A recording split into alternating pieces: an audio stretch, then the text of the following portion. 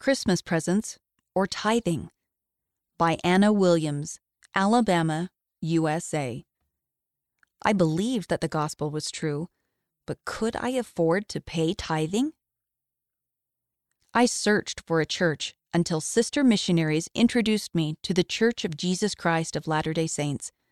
I was baptized and confirmed a month and a half later.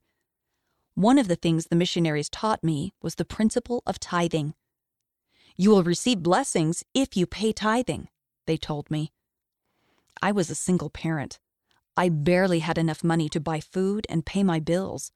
Often it was a matter of paying tithing or buying food, paying my utility bills, or making a car payment.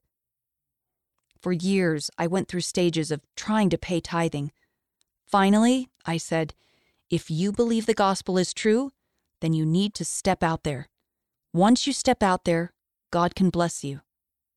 I owed $500 in tithing, but I also needed $503 to pay some bills.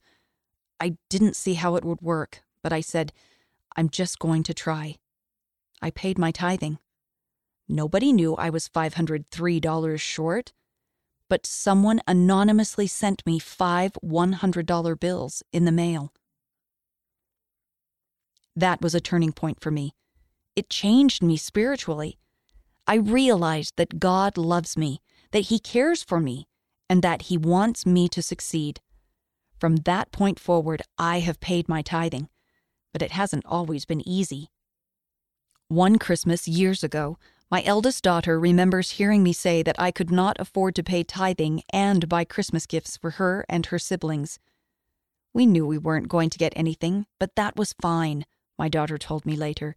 We decided that we wanted you to pay your tithing. As always, the Lord provided, and they didn't have to go without Christmas gifts. For a single mother to be able to support her children and pay tithing is something major. Since I made the decision to pay tithing, I've been blessed.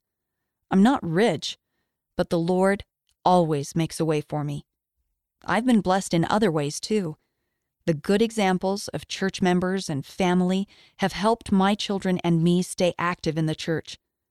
I've told them that it's all part of the blessings the Lord has promised, that the windows of heaven would open for us. End of the article.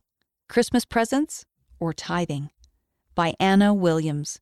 Read by Kristen Hawkins.